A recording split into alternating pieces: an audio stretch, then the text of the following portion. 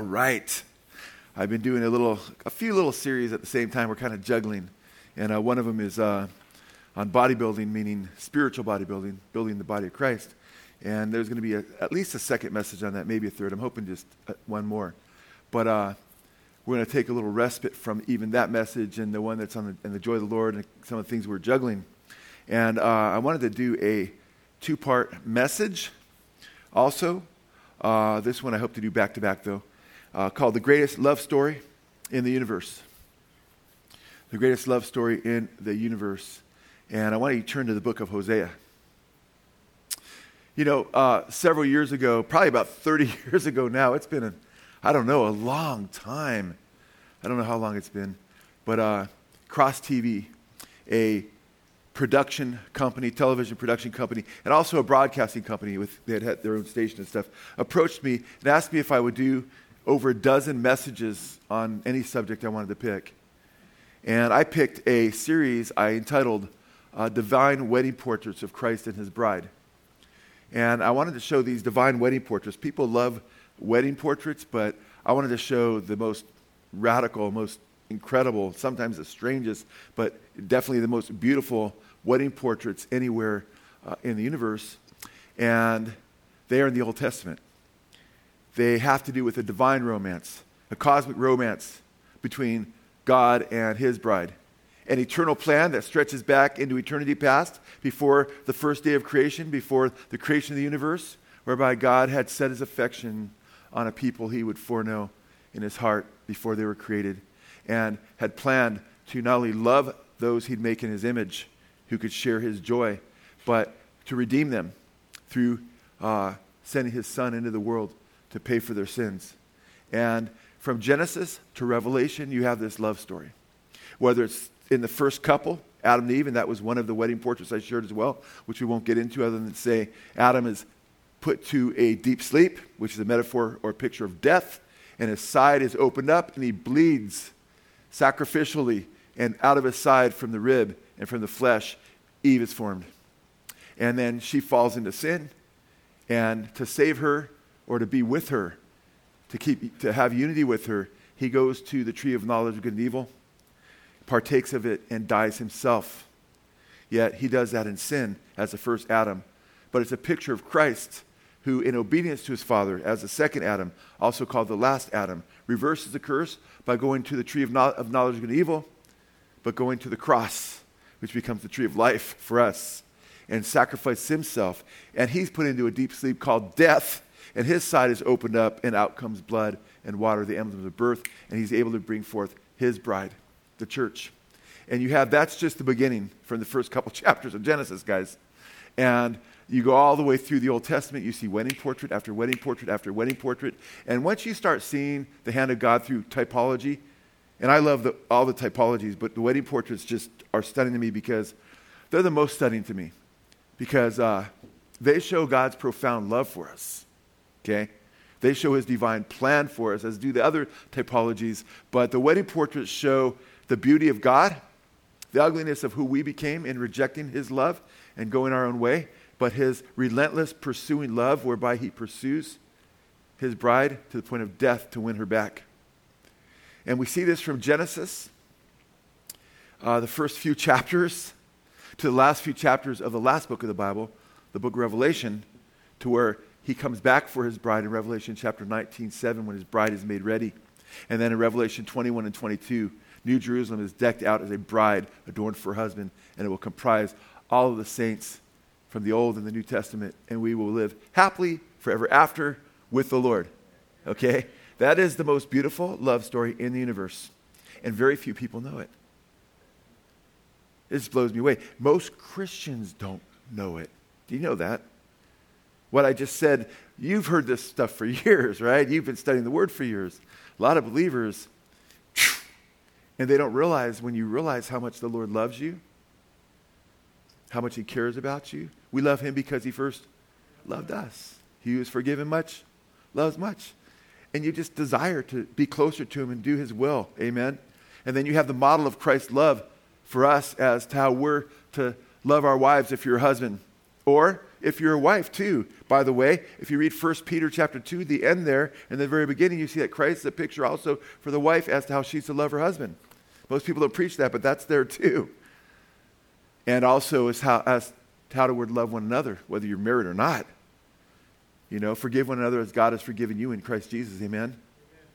And so the cross becomes a revelation of who God is and his great love, because the Bible says in 1 John 4:8 and 1 John 4:16 that God is love.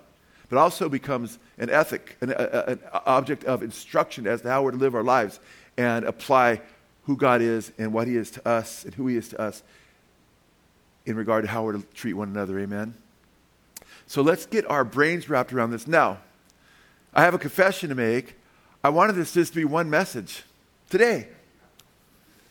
But when I got done, man, I was up plenty of time. I had my message pretty much done last night. Got up with a lot of time to spare just so I could seek the Lord and pray and put some finishing touches on it.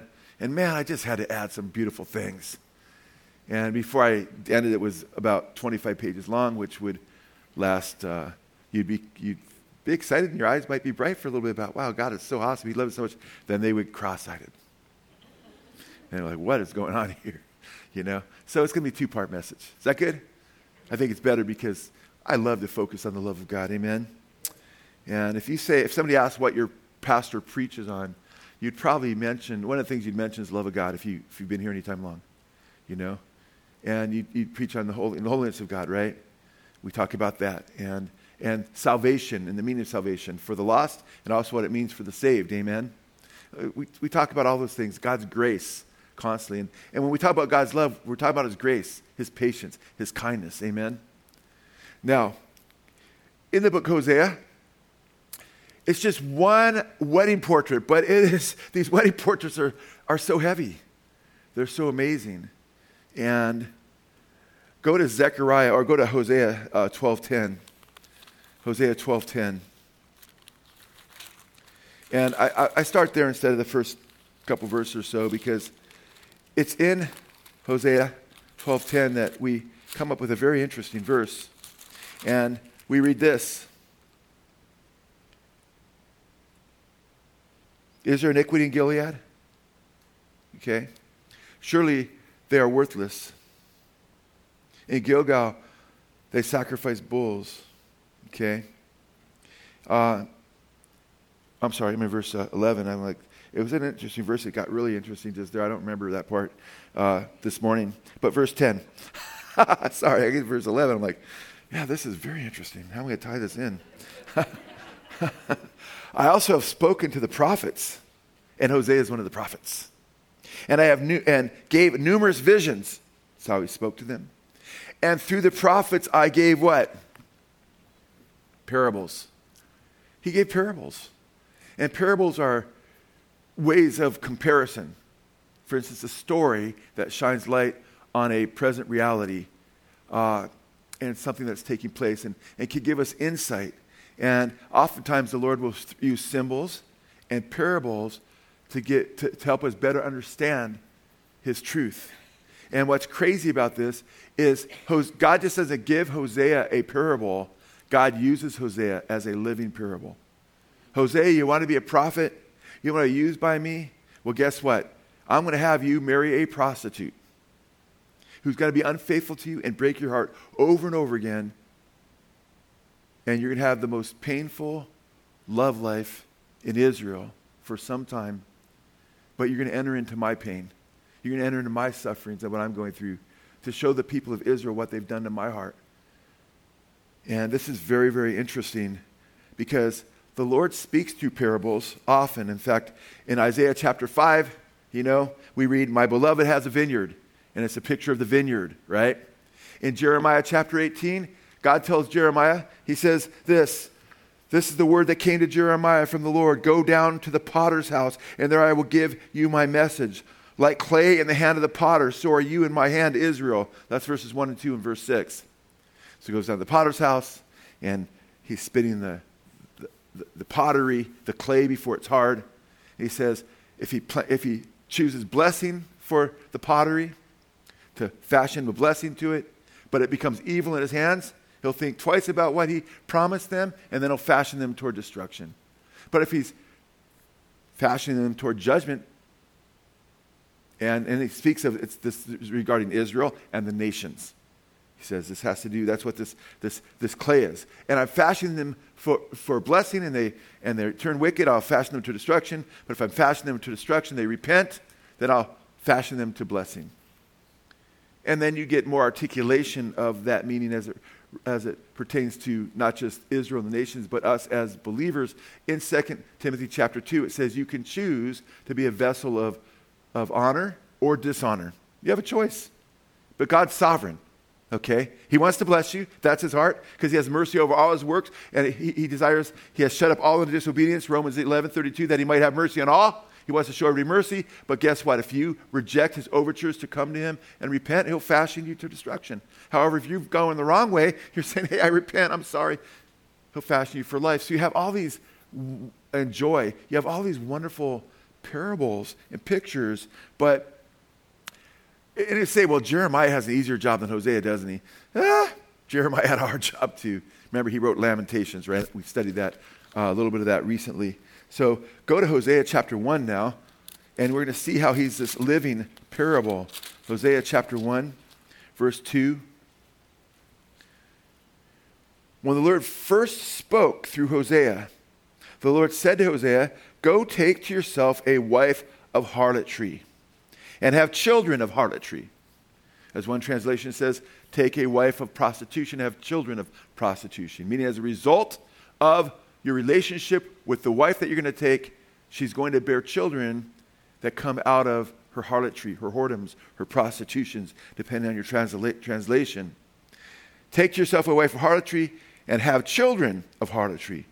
For the land commits flagrant harlotry, forsaking the Lord. You're going to do this because the land, the people in the land, the promised land, are doing this to me.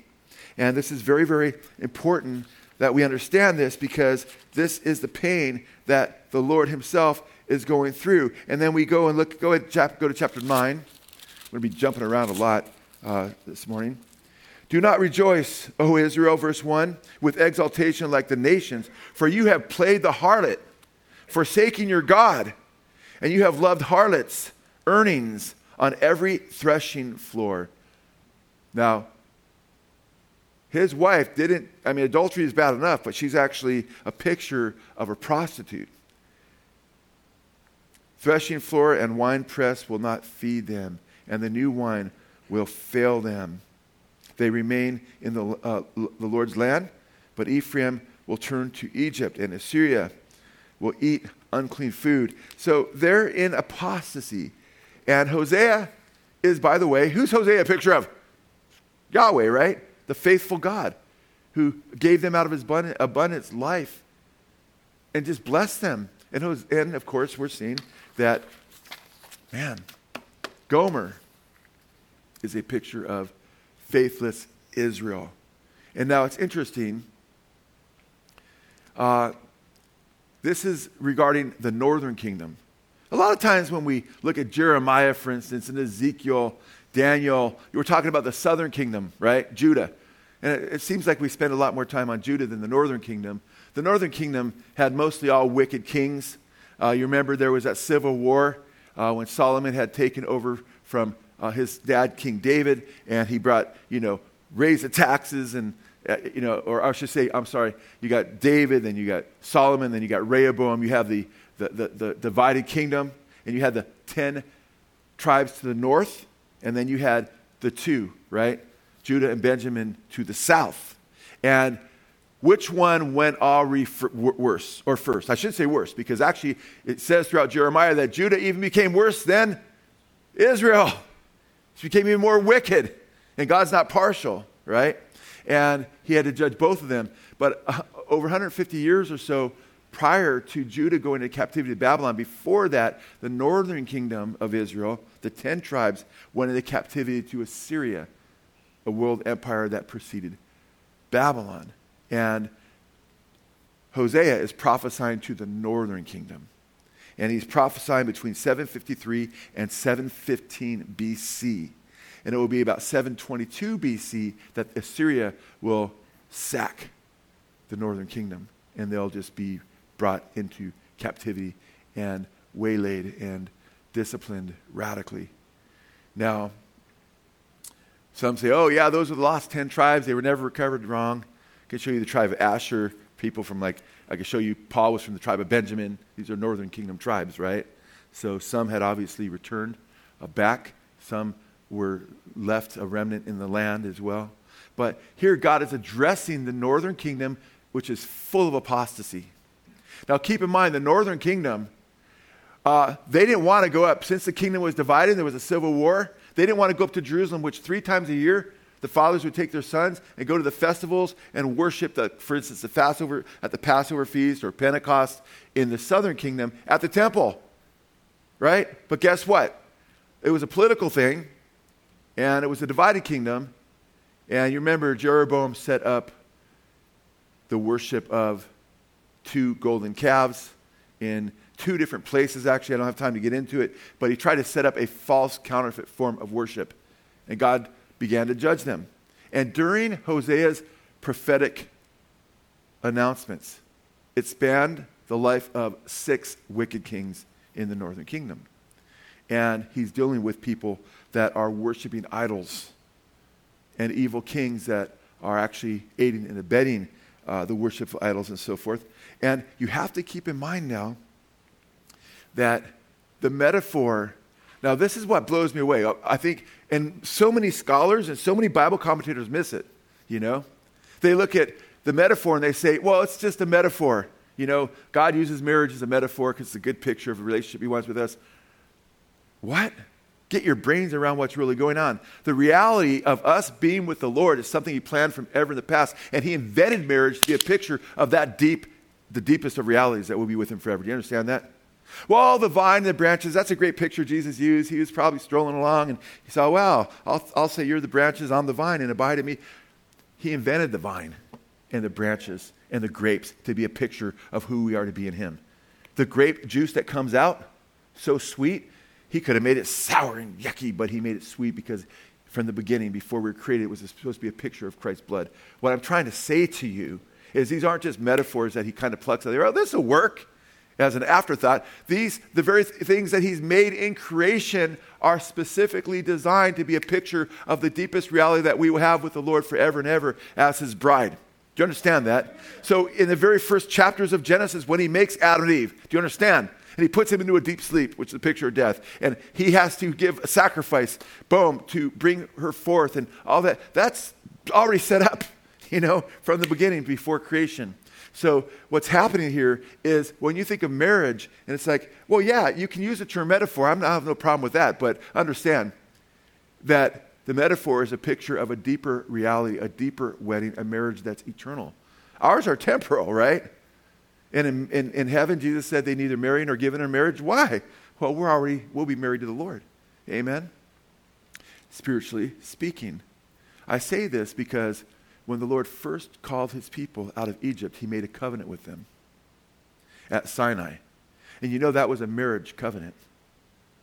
And marriage is just one of the ways we get our brains around this, and one of the ways that God has us get our brains around it. There's all these different pictures because salvation is just so rich, so deep, so profound, so beautiful. But marriage is definitely one of the most beautiful.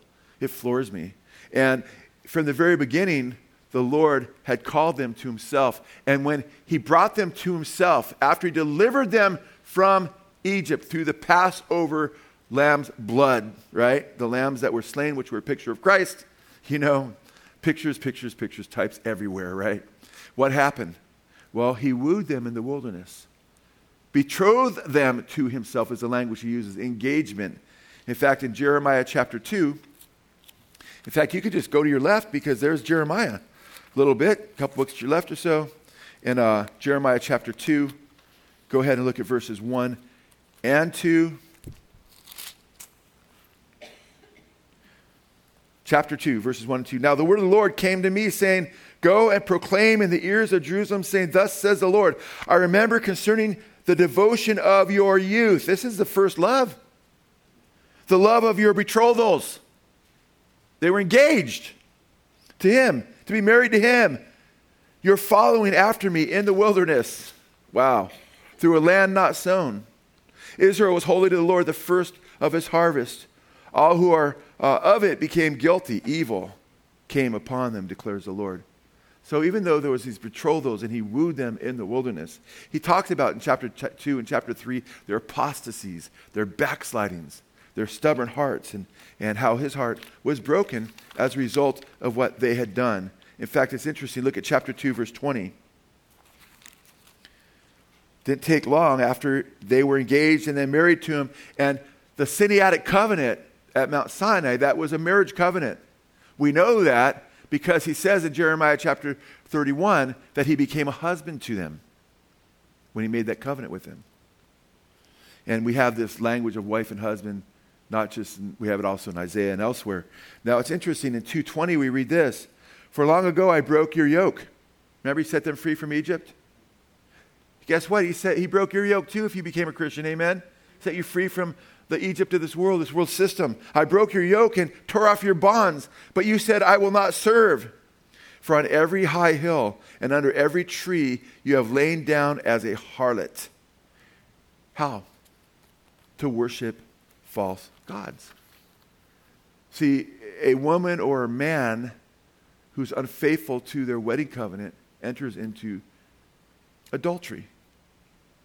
But from a level in our relationship with God, created his image, created love him with our whole heart, soul, mind, and strength. When we turn to another God, a false god, an idol, we commit spiritual adultery.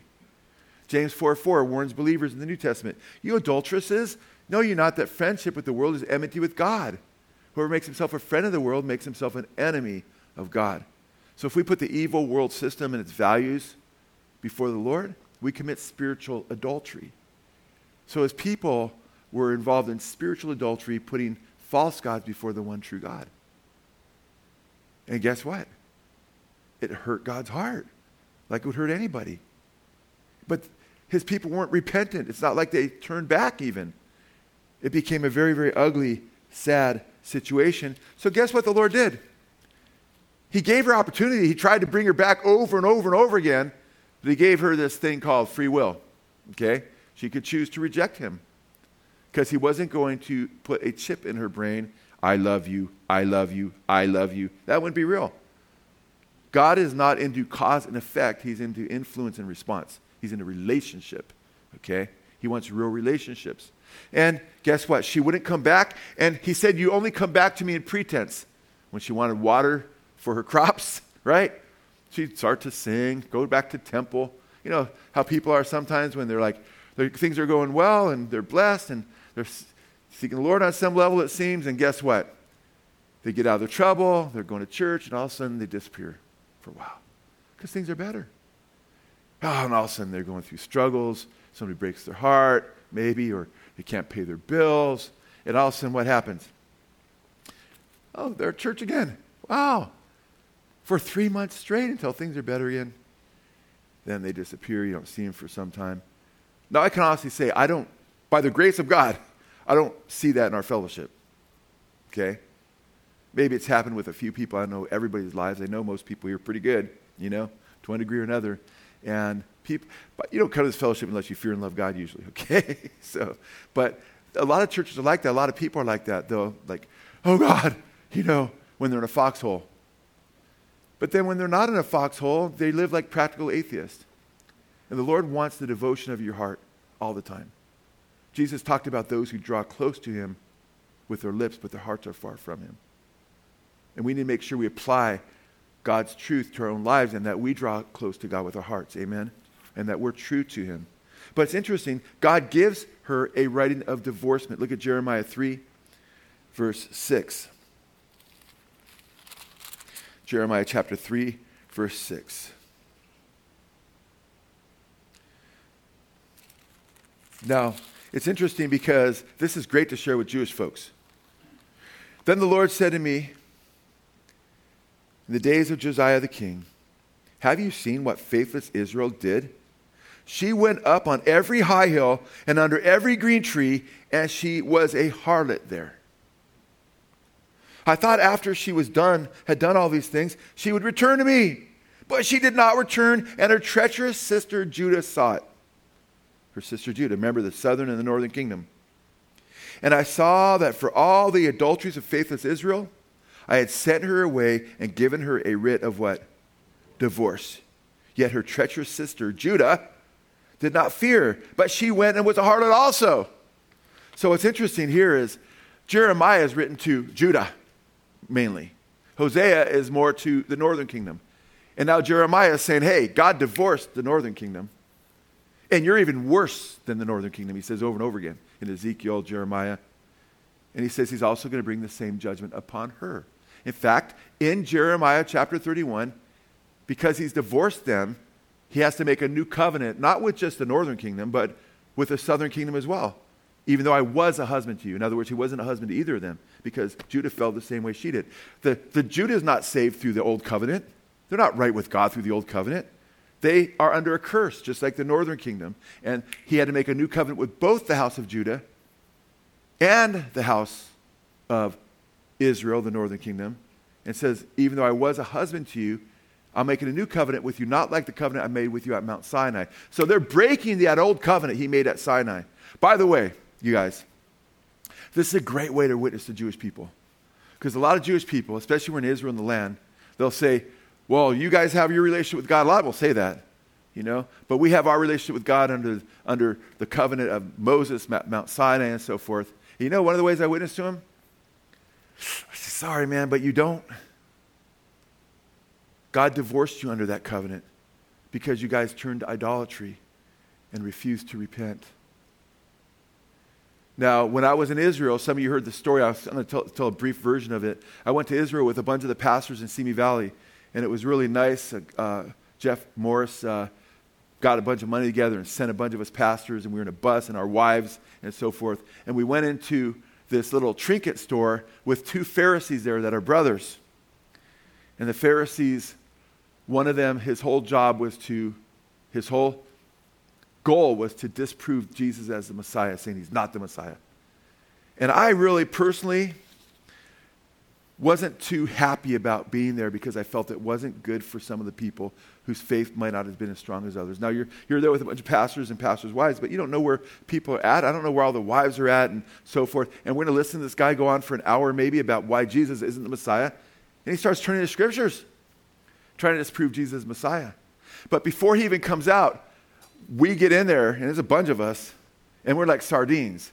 And I moved to the back because other people were moving in. And I was like, you know what? I was a little disgruntled about the decision to go in there. But if you know me, I'm not a complainer. So I thought, I'm just going to pray and cry out to the Lord and pray that nobody's faith would be harmed because we're on this beautiful trip, and I don't know what we're doing here, Because it's not like we're going to have time to rebut him and all that stuff, and we're going to be on to the next thing. I go, this can really hurt people, I'm thinking, not knowing what God has in mind. So I go and I sit on this basket in the back. And I'm going to just pray. There's no place really to sit. And then we're squeezed in like sardines, And I'm like, man. And then a lady comes and stands right next to me. And I'm like, I need to be a gentleman. I get up so she can sit there. But when I get up, I'm bigger than her. And I'm like, man. So I squeeze to the middle of this area where there's like this, bunch of trinkets on these, this middle area. And then all of a sudden, the two brothers come out in back of this thing where they would sell things. And one of the brothers works his way right next to me. I'm like, okay, Jesus, you always do these things. He is so sovereign, guys. He just moves us around. And I'd been praying. He goes, I guess that's why he said, okay, Joe, you've been praying about this. And this guy went into these deals, and he's like, and I'm going through Isaiah 53, the messianic passage that we use most to show Jesus, amen? It's like, this says his offspring will prosper. That word offspring, literally, it's talking about having children. Jesus didn't have any children. I'm like, hey, excuse me, that word offspring is used in Isaiah 2 as the offspring of the Jewish leaders are serpents, snakes. Is that literal? Oh, well, let's go on to this, And, we're talking, and it came up that, that God had made a new covenant. And He said, no, just a new covenant means he kind of just is renewing the old covenant. And I said, It says that he divorced you under the old covenant. That you cannot relate to him through the law of Moses and be right with God through that law because he divorced you. He's no longer married to you. And you need a new covenant. And he's like, that's not true. It doesn't say that anywhere. I'm like, oh, poor guy, checkmate. Jeremiah chapter 3, folks.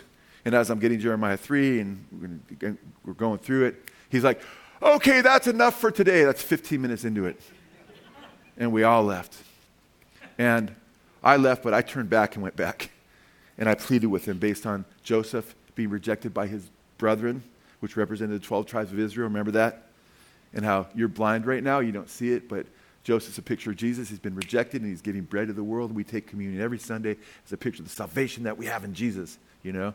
And I get sometimes really passionate, don't even know what I'm doing. I'm like on my knees, literally. I'm like, okay, get up, Joe. He's probably tripping out. He's just listening, you know? And just pleading with him, you know, to understand who Jesus is. He just listened. He didn't say a word. Then I left and prayed for him. But this is a great passage to share with Jews to let them know that they can't be saved through the law of Moses. Nobody can keep the law and please God and be perfect.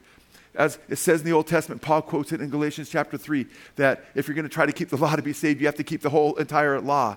The Bible says if we fail in one point of law, we've broken the whole law. Amen. We're guilty before God. And we can't relate to God and be right with him based on our performance. It's based on God's grace and forgiving us through sending his son in the gospel to die for our sins and rise again. So when we're looking at Hosea, God expressly gives her a writing of divorcement in Hosea chapter 3. And it's quite interesting because he's not done with her, though. He's not done with her. He still loves her. He still loves her. Now, it's interesting. Poor Hosea. Oh, Hosea, poor guy.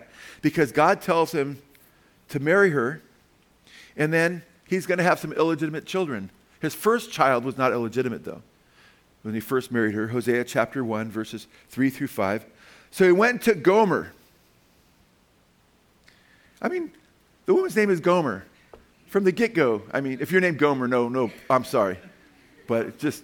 in those days, it wasn't the coolest name, I don't think, though. Maybe it was. I don't know. Now I'm sure it's a cool name in your household. Verse 3. So he went to Gomer, the daughter of Diblaim, and she conceived and bore him a son. And the Lord said to him, name him Jezreel, for yet in a little while I will punish the house of Jehu for the bloodshed of Jezreel, and I will put an end to the kingdom of the house of Israel.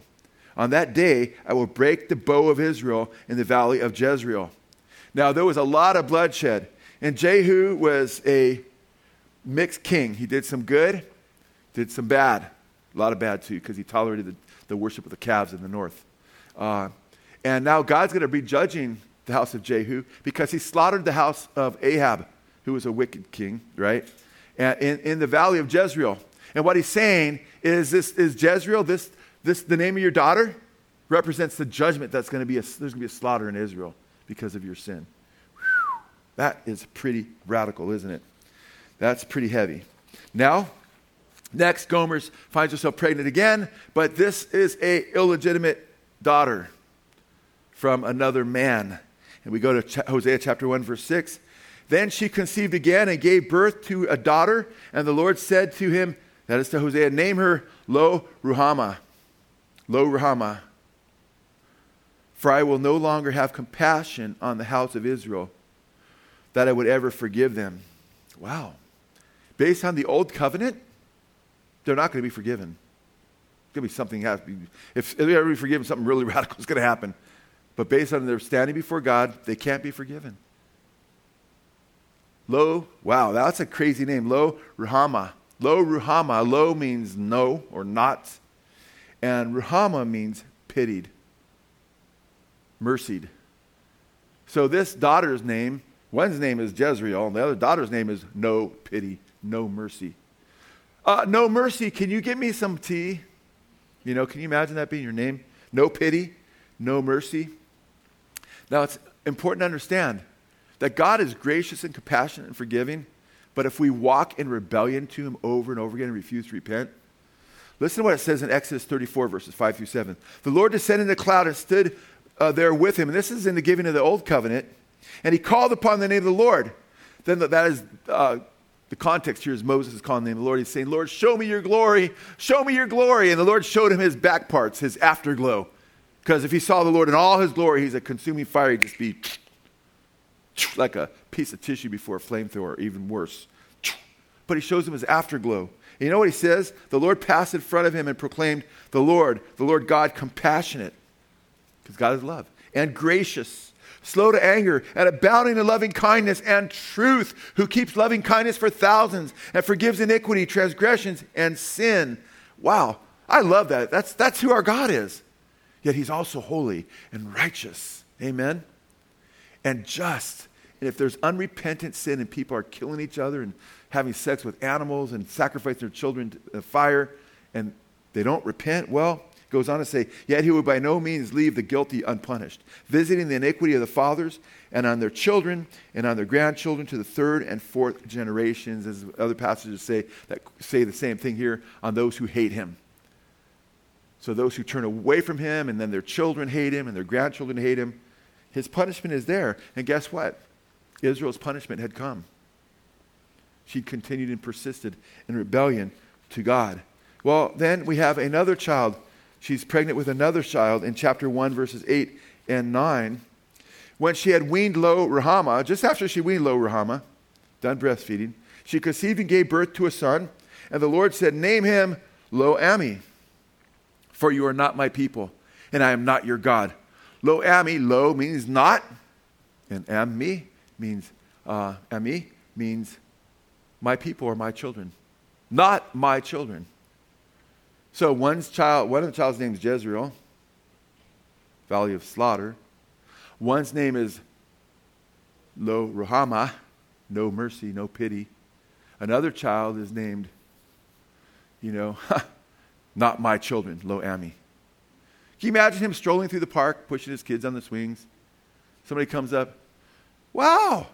I'm not sure what the swings were like there. One kid looks like you, but the other kids don't look anything like you. Yeah.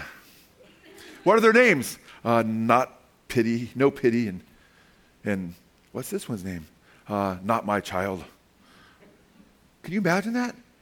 He's a living parable. And his children are a living parable. And his wife is part of that parable. She's unfaithful to him. Oh, wait, aren't you the guy that's married to that prostitute? Yeah, it's me. You're the guy that wanted to be a prophet when you were a kid. I know. But it's tough. Because we enter into his sufferings. This is the real world we live in. People are jaded.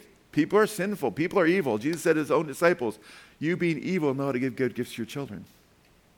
Okay, we have fallen natures. And they were given over to their fallenness. And they became darker and darker. This is amazing when you think about it. This whole story is just crazy. But God's given us a picture. Because if it stopped there and he just wiped them out and was done with them, it would be just and understandable.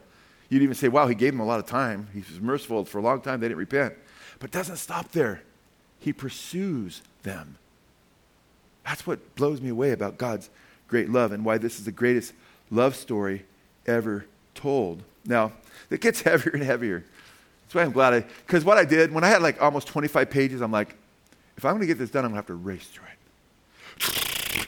You'd be like, okay, try to remember some of that, But we'll do two parts. And there's a little more I want to say during this part. You got some time left here, like 20 more minutes or so.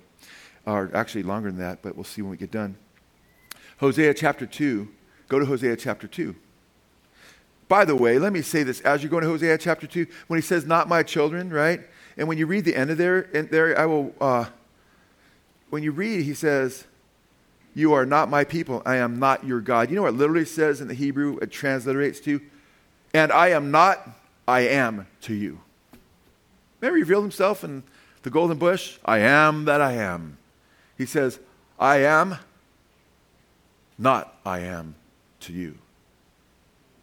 Wow. I'm not your God. No mercy on you now. Because guess what?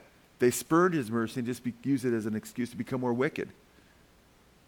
And tried to taunt the Lord.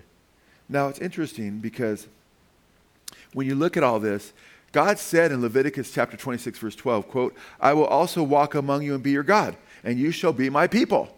And now he says, I am not, I am to you. You're not my people. I have no mercy on you now. I'm going to give you over to your sin. And the Bible says, hard is the way of the transgressor. And God gives us over to our sin to teach us so we can learn. And it says your own backslidings will teach you. So even giving us over to sin can sometimes be the only wake-up call people get. And now in Hosea chapter 2, go to chapter 2, verse 1. Say to your brothers Ami and your sisters Ruhamah, contend with your mother, contend, for she is not my wife, and I am not her husband. Wow. And let her put away her harlotry from her face and her adultery from between her breasts. So God talks to Hosea, who tells the children, plead with your mother to repent. I mean, you have kids pleading with you, right? Name, no pity, not my child. Mom, turn from your sin. You're just wrecking your life and you're hurting other people in the process. Verse 2, contend with your mother, contend, for she is not my wife and I am not her husband, and have her put away her harlotry from her face and her adultery from between her breasts, or I will strip her naked. Isn't that interesting? I will strip her naked and expose her as on the day when she was born. Meaning, I'm going to strip her totally naked. I also will make her like a wilderness, make her like a desert land, and slay her with thirst. So the idea here is Gomer is going to be literally stripped naked. But she's going to be a picture of the children of Israel, whose land will be stripped of their wool, of their flax, everything that makes clothes, and they'll be taken naked into a land of slavery, the land of the Assyrians. And this idea is given again and again, whereby she's going to be under a curse. Look at chapter 2, verses 9 and 10 now of Hosea. Therefore I will take back my grain and harvest time and my new wine in its season. I also will take away my wool and my flax. See, they were worshiping gods like Baal or Baal, the rain god. We're going to worship Baal. And he's going to say, God say, you worship Baal and these other gods? I'm cutting off the rain. I'm the one in charge. And you're going to see who's in charge. And the one you're betraying, the one who delivered you from the land of Egypt. You shouldn't even be here in the promised land. I gave you a land that wasn't even yours. And look what you've done. You've turned to these false gods. Now notice what he says. Therefore I will take back my grain in the harvest time and the new wine in the season. I will also take my wool and my flax. Now look at, given to cover her nakedness. See that? He's going to stop the produce and the things that she used to cover her nakedness. So we read in verse 10, and then I will uncover her lewdness, because people are going to see you for who you really are, in the sight of her lovers, and no one will rescue her out of my hand. When God judges, he judges, man. And it's quite interesting because this is a picture of her going to the lowest of the low. She ends up on the auction block. She ends up being for sale as a slave. She goes from adultery to prostitution to becoming a slave, and nobody's rescuing her.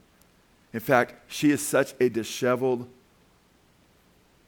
homely slave at this point that no one even seems to want to buy her. And you get the idea because of how much she's actually purchased for a pretty cheap cost.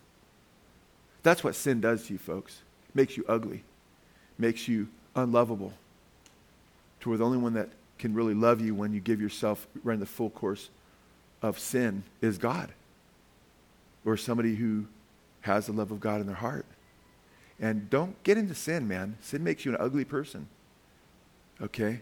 And sin enslaves you.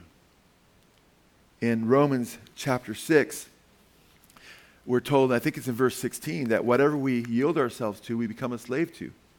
And when you give into sin, and you begin to practice sin, and you put idols before the Lord, you become enslaved.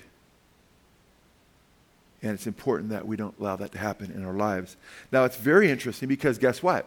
When you read Hosea, when you read Ezekiel and Jeremiah, guess what? God's people are described over and over again as going into slavery, into other nations, and going naked, which was very humiliating for the Jews.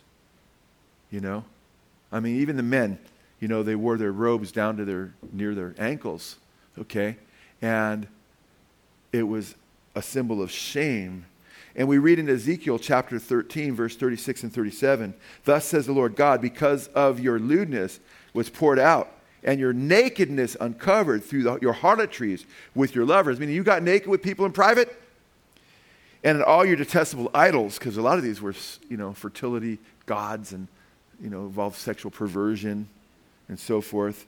With all your detestable idols, and because of the blood of your sons, which you gave to the idols, they sacrificed their children to these demon gods.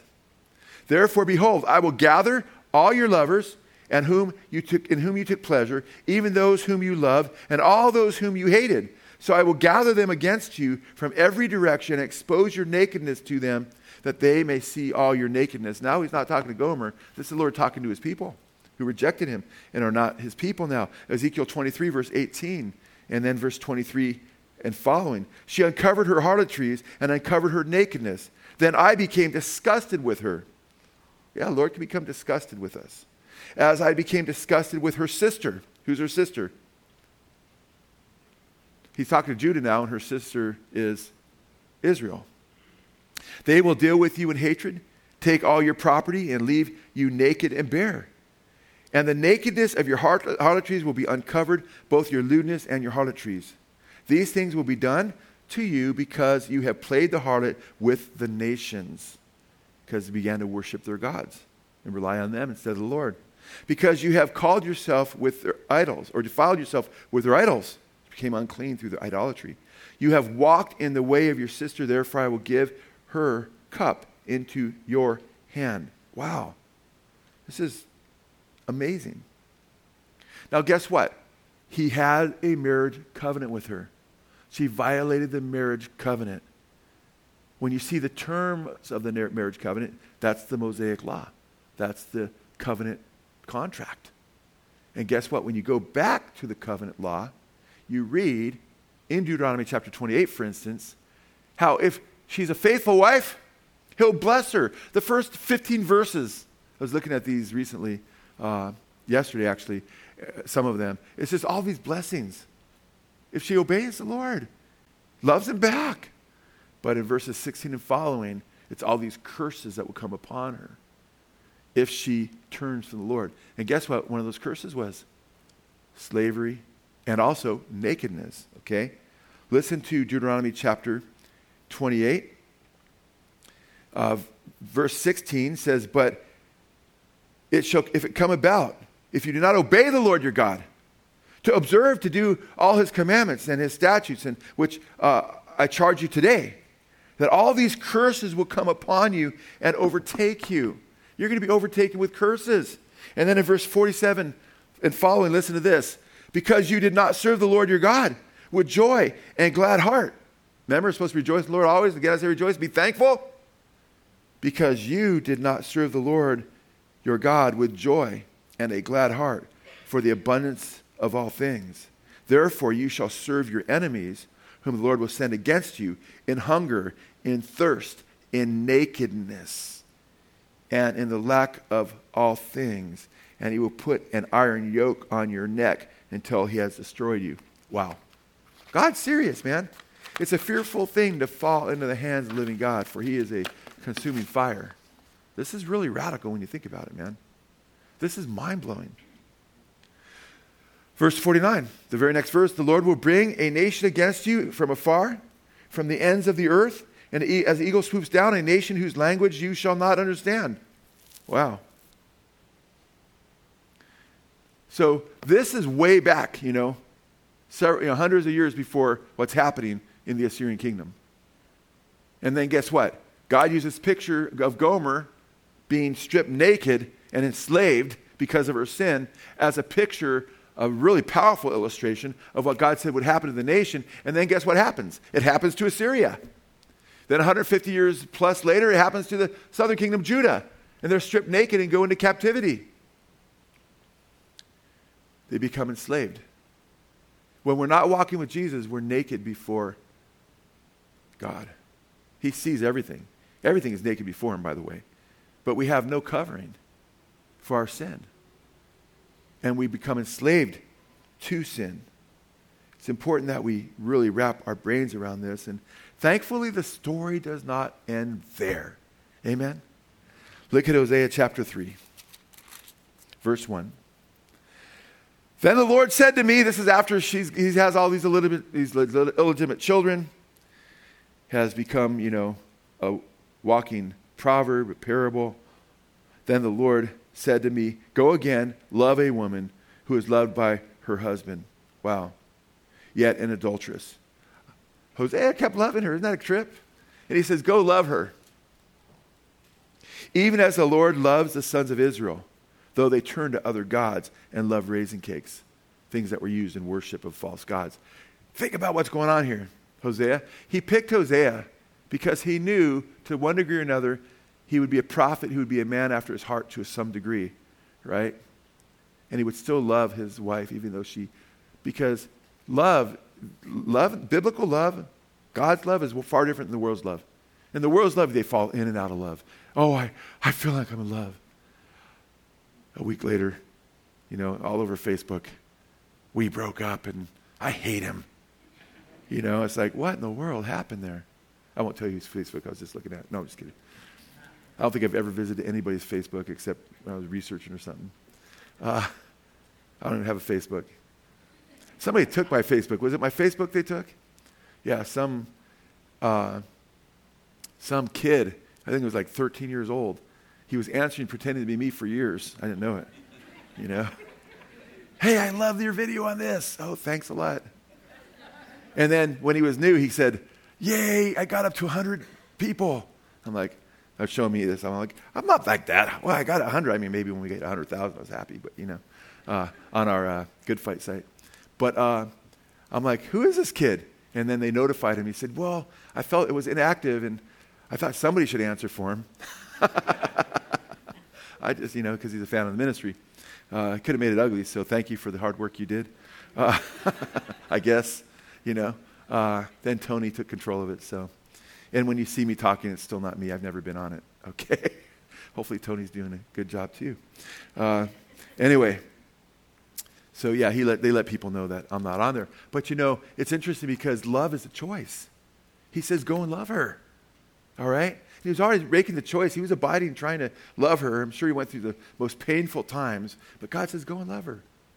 And he says, because I love my people, Israel still, even though they've done this to me. Isn't that heavy? And you can't, as a Christian, if you're a Christian, you know that love is a choice. God so loved the world that he gave his only begotten son. When did God choose to give his only son? Husbands, love your wives as Christ loved the church and gave himself for her. He chose to do that. We already mentioned this. This was part of his eternal purpose before the world was created. Amen? Before the universe was created. In Ephesians chapter 1, verse 4, Ephesians 1:11, we were chosen in Christ before the foundation of the world. That was God's plan to redeem a people that whosoever will could be saved. And we'd be part of that purpose. And those who had believed, he said he sealed. He knew who would believe and who would reject. He's always had this plan. And he knew we would go astray. But he chose that he'd love us. Wow, it's mind-boggling when we think about it. So I encourage you if you're married or you're going to be married sometime in the future, husbands, love your wives as Christ loved the church and gave himself for her. He's a picture of the kind of love we're supposed to walk in. Amen? Well, he's Christ. I'm not Jesus. I can do all things through Christ who strengthens me. So hopefully your spouse won't do this, and become a prostitute, And hopefully God doesn't appear to you saying, name your kid this, Be tough, We don't have prophets in the sense that they did in those days, but it's interesting that God will call you to endure pain because everybody will go through some pain. Paul said in marriage in 1 Corinthians chapter 7, if you get married, you will have trouble in the flesh. He says, I wish everybody was single like me. I'm trying to spare you. Wow. That's heavy. There will be some hard times during your marriage at times. But then Paul says, I'm glad he says this, but not everybody has the gift I have. Not everybody has the gift of singleness, Some do. And if you do, praise God, you're blessed, and you're actually better off, the Bible says. I don't know why people don't preach that. That's the Bible. That's truth. That if you're single, you have to give singleness, you're better off than if you get married, Paul says. He's trying to spare you. But what if you don't have the gift of singleness? Well, then you're probably not better off, Then you pray and then see what happens, But it's interesting because, by the way, and it's beautiful in 1 Peter chapter 3 when I do premarital counseling, and sometimes when I do marital counseling, I point out that it talks about your team, and the wife is the grace of life. She's like the whipped cream on the cake. Okay, God still wants to bless. He gets a wife, gets a good thing, amen, better than many rubies. So marriage is incredibly beautiful too. But there is those times in your life where you can go through some hard times because whenever your spouse is less than perfect, which will be every day to some degree, there's going to be a little bit of pain, and you're bringing some pain too. The important thing is to walk in the Spirit, amen, to walk in righteousness, to grow in grace, to be merciful, to be filled with love toward one another, amen, and be forgiving. It's important. I mean, the most important thing you can do in a marriage relationship is be a good forgiver, amen, and recognize what Christ has done for you, and then walk the way God's called you to walk. So, but notice here, he's called to make a choice. And the practical application there is love's a choice. So you need to love your spouse and go the extra mile. When you feel like there's been barbs against you or your spouse woke up on the wrong side of the bed or whatever, just think what Hosea went through. Nothing. You're going through nothing compared to what he went through. But Joe, no, you don't get it. I'm going through exactly what he's going through. Well, praise God, because God got Hosea through it. And guess what? Hosea is going through what God went through on an infinite level, feeling infinite pain. And God is in us as believers and gives us strength. And we can do all things through Christ who strengthens us. Amen. But, 1 John says, I write these things that you don't sin, but if anyone sins, we have an advocate with the Father, Jesus Christ, the righteous. There is forgiveness if there's repentance. But I like the first part of that too. I write these things that you don't sin. Don't sin and cause problems in your relationship. Right? And if there's been problems in your relationship, even of this nature, very dark, painful situation of unfaithfulness, forgive, Notice right here, God doesn't say, give her writing divorcement right now. Remember, God continued to have mercy upon the northern kingdom and the southern kingdom for a long time until she wouldn't come back, but in pretense. And what does he call her to do, Hosea to do? Go and love her still, even though she's done this to you. I believe that's the highest road. So in the handful of situations I've dealt with as a pastor of adultery in this church, and it's just been a handful that I know of, we don't say, oh yeah, you should just get them divorced. No, I say try to forgive, man. And you know what? There's trophies. You would never even know what some people went through here in this fellowship of God's grace to where God brought forgiveness. And the last chapters of those lives of people that have been through that kind of thing are way more beautiful than the first. And some of the most powerful and precious and beautiful marriages in our fellowship is people I know that went through some really hard times early on, which shows you that God can redeem. Amen? And God can establish and God can strengthen. So I want to encourage you to walk in love. But you know what? The key is to not go that route in the first place. Amen? Spare yourself a lot of pain, a lot of sadness, a lot of anxiety. So he says in verse 3, then the Lord said to me, go again, love a woman who is loved of her husband, yet an adulteress, even as the Lord loves the sons of Israel, though they turn to other gods and love raisin cakes. Wow. So he's going to continue to love her, but not just love her in word and say, hey, I love you still. He's going to love her sacrificially because she is on the auction block. She has become a slave. She is for sale. And then we read in verse 2, so I bought her for myself for 15 shekels of silver and a homer and a half of barley. Wow. He bought her off the auction block. That's heavy, huh? And you know what's crazy about this? She's stripped naked. That's what they would do when they'd sell slaves in ancient times. Even today, sometimes. Sadly, there's sex trafficking going on. There's a lot of sex trafficking right in our own country, guys. And oftentimes, when people are selling slaves, they'll strip them to show the goods. Well, guess what? She was going to different men. She became not just an adulteress, but a prostitute. And what happened? She became a slave, and now she's stripped naked. We read that in chapter 2, that God said he would strip her naked, and by giving her over to her sin, she's stripped naked, and guess what?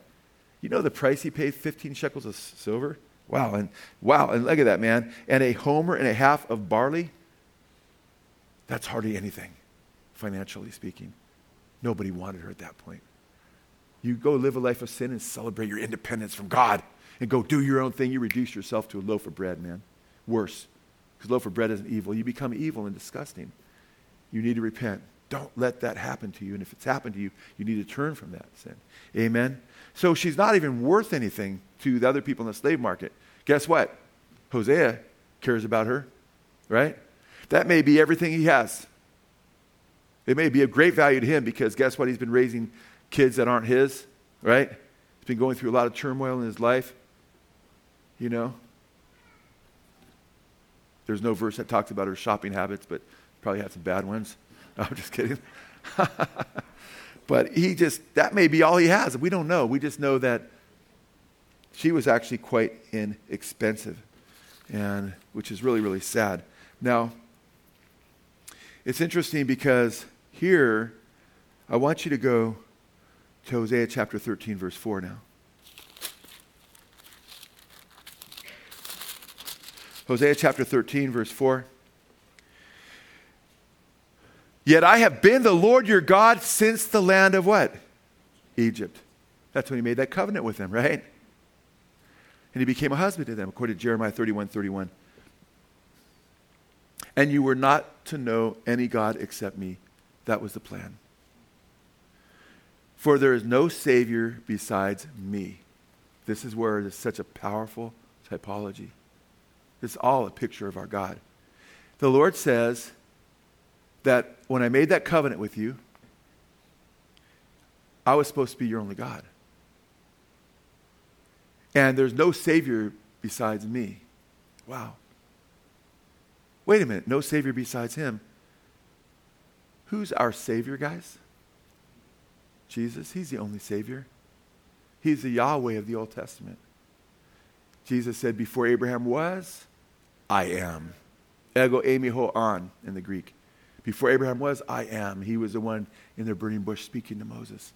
He's the one that made the covenant with them to marry him. Amen? There's salvation in no other name but the name of Jesus. Hallelujah.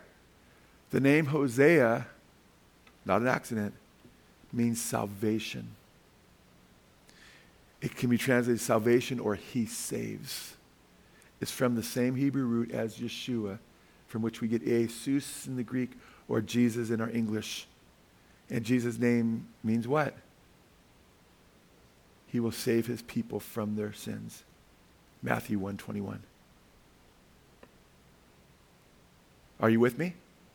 Hosea is a picture of God. We get that, right?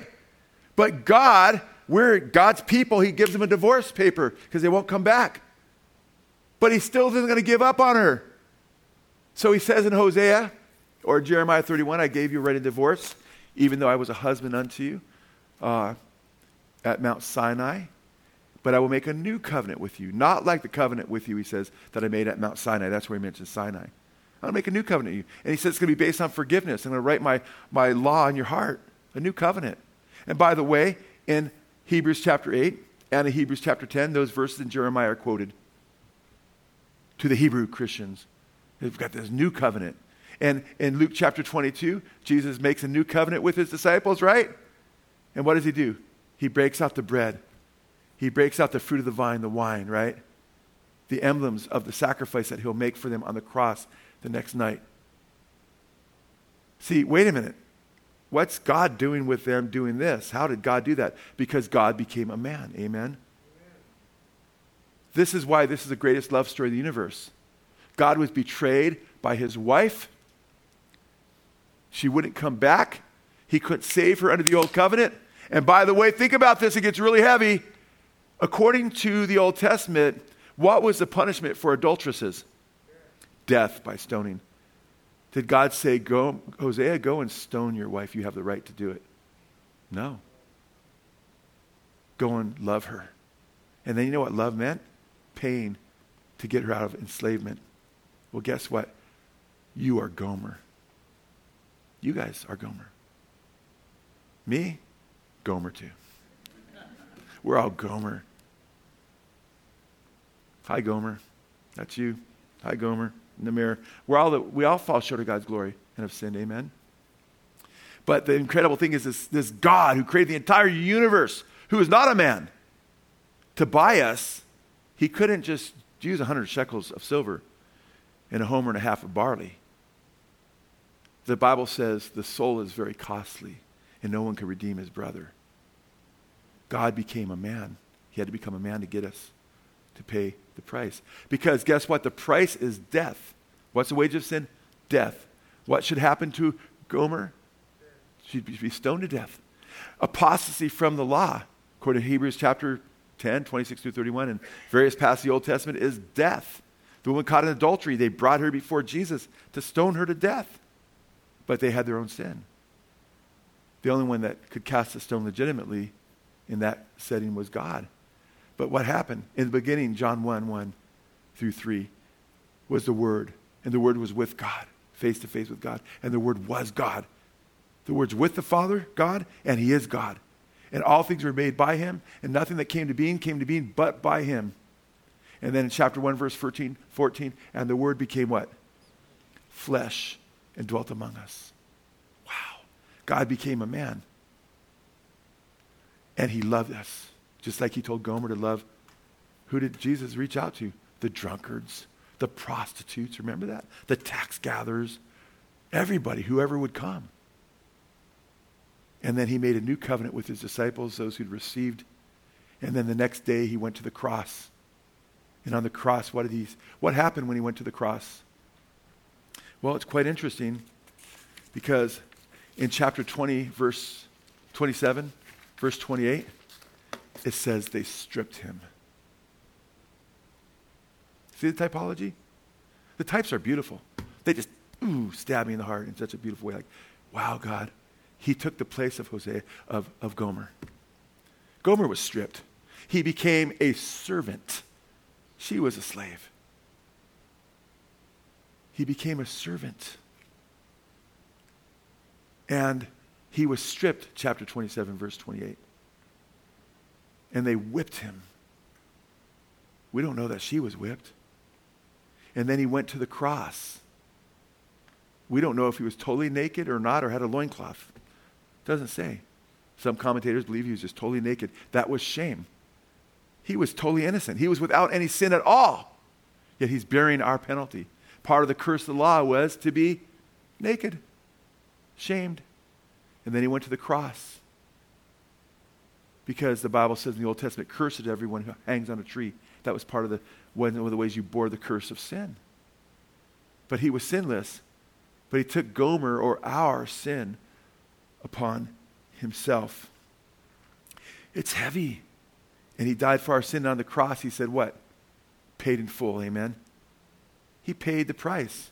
Not 15 shekels of silver and a homer and a half of barley, but with His precious blood, His very life. I think what Hosea is doing is radical. Wow, look at this man. That's amazing. Nothing compared to what your God did for you and me. Amen? It's just mind-boggling. And in Galatians chapter 3, verse 10 in the New Testament, and verse 13, it says, for as many as are of the works of the law are under a curse. If you try to keep the Old Testament law like Gomer, you be under curse. You can't keep it. For it is written, curses everyone who does not abide in all things written in the book of the law to perform them. Yet we read in verse 13, Christ redeemed us from the curse of the law, having become a curse for us. For it is written, cursed is everyone who hangs on a tree. Amen? Wow. He became cursed for us so we could be accepted and we didn't have to be cursed forever. Amen? And separated from God. And guess what? Hosea bought his wife Gomer back, clothed her, brought her back into the household. Guess what the Lord does with us? He clothes us in the garments of salvation. He puts clothes upon us, the robes of His righteousness. Isaiah 61:10 says, I delight greatly in the Lord. My soul rejoices in my God, for He has clothed me with garments of salvation and arrayed me in a robe of His righteousness. Describes it as a bride adorns herself with her jewels. Wow. Even though we had filthy rags on. It's just mind-blowing, guys. He didn't redeem us with 15 shekels of silver. Listen to what it says in 1 Peter 1:18 and 19. Knowing that you were not redeemed or bought, that's you and me, with perishable things like silver or gold from your futile way of life inherited from your forefathers, but with precious blood. But with precious blood, as of a lamb unblemished and spotless, the blood of Christ. Wow. You know what's interesting? In science, medical science now, they can replicate all kinds of things in your body, right? People walk around with fake bones, fake hips, fake knees, all kinds of things.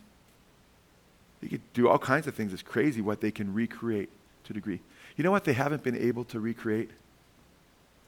Blood. The life is in the blood, the Bible says. You can have a blood donor, but you can't just fill yourself up with full of a synthetic substance and, oh, great. The blood. That's interesting. I was watching a secular video because one of my grandchildren hopped in my lap. It was Ariella. And sometimes we'll look at different things, and I try to, and she came in, and sometimes I'm working, but sometimes 5 minutes, she goes, can we look at something again, like the blood again? Because we were like on blood vessels or something. So I stuck it on, and this doctor's talking about how, he's saying just that, basically, that he didn't mention what, but he says we can replicate a lot of different things, but we can't copy blood. We still don't know how to make blood. Ha! Life is in the blood, 17:11 of Leviticus, amen? God's blood is special.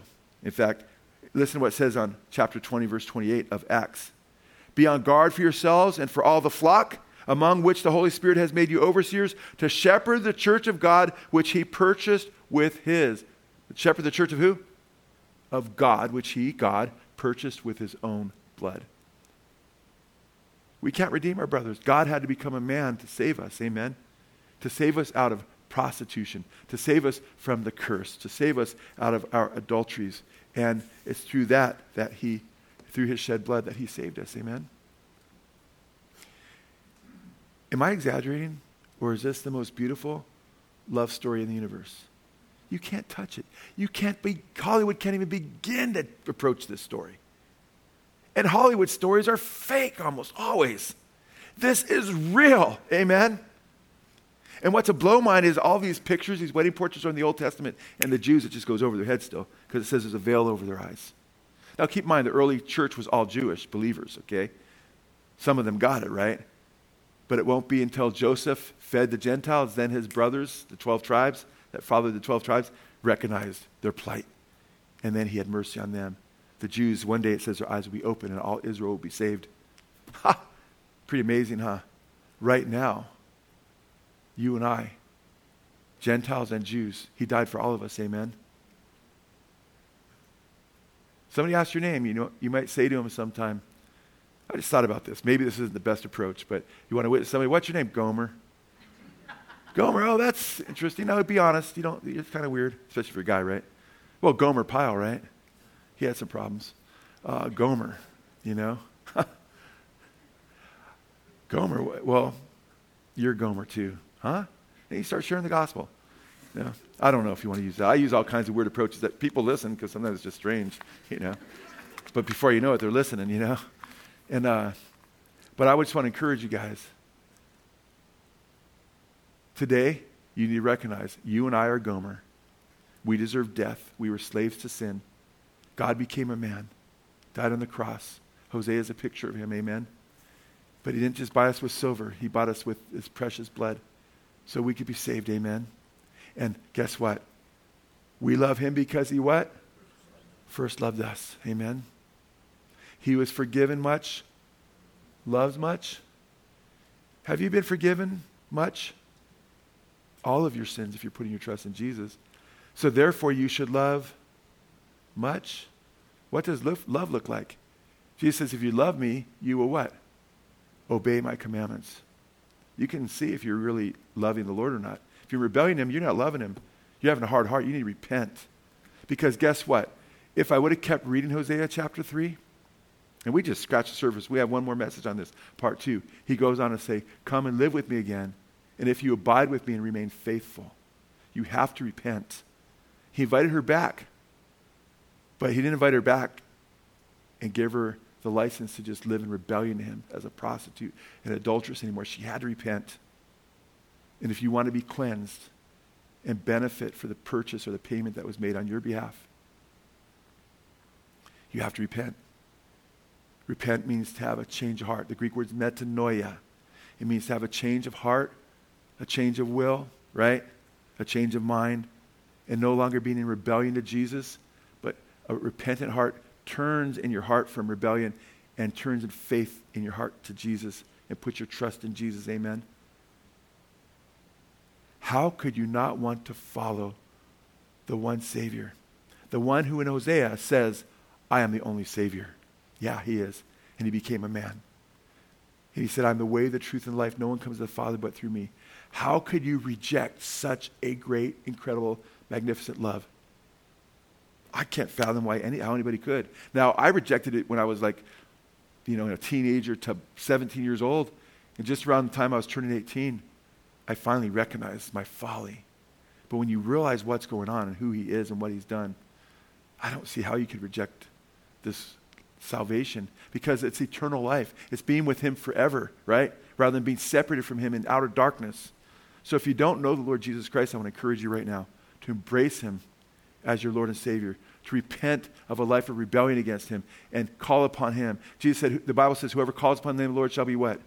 Saved. Embrace him and you'll be delivered from slavery. You'll be delivered from sin. You'll be delivered from the cursed law. You'll be delivered from death. You'll be delivered from hell. But you have to embrace him as your Lord and Savior.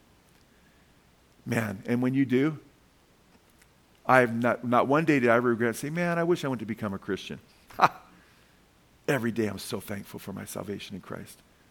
And so will you be if you turn to him. So I encourage you to cry out to the Lord now and receive his salvation if you haven't. And for those of us who are saved, let's continue to rejoice in the Lord. And again, I say rejoice, amen, and live for him and be faithful as God is to us, to our spouses, and to one another in Christ. Can we all please stand up as we pass out the cup and the bread?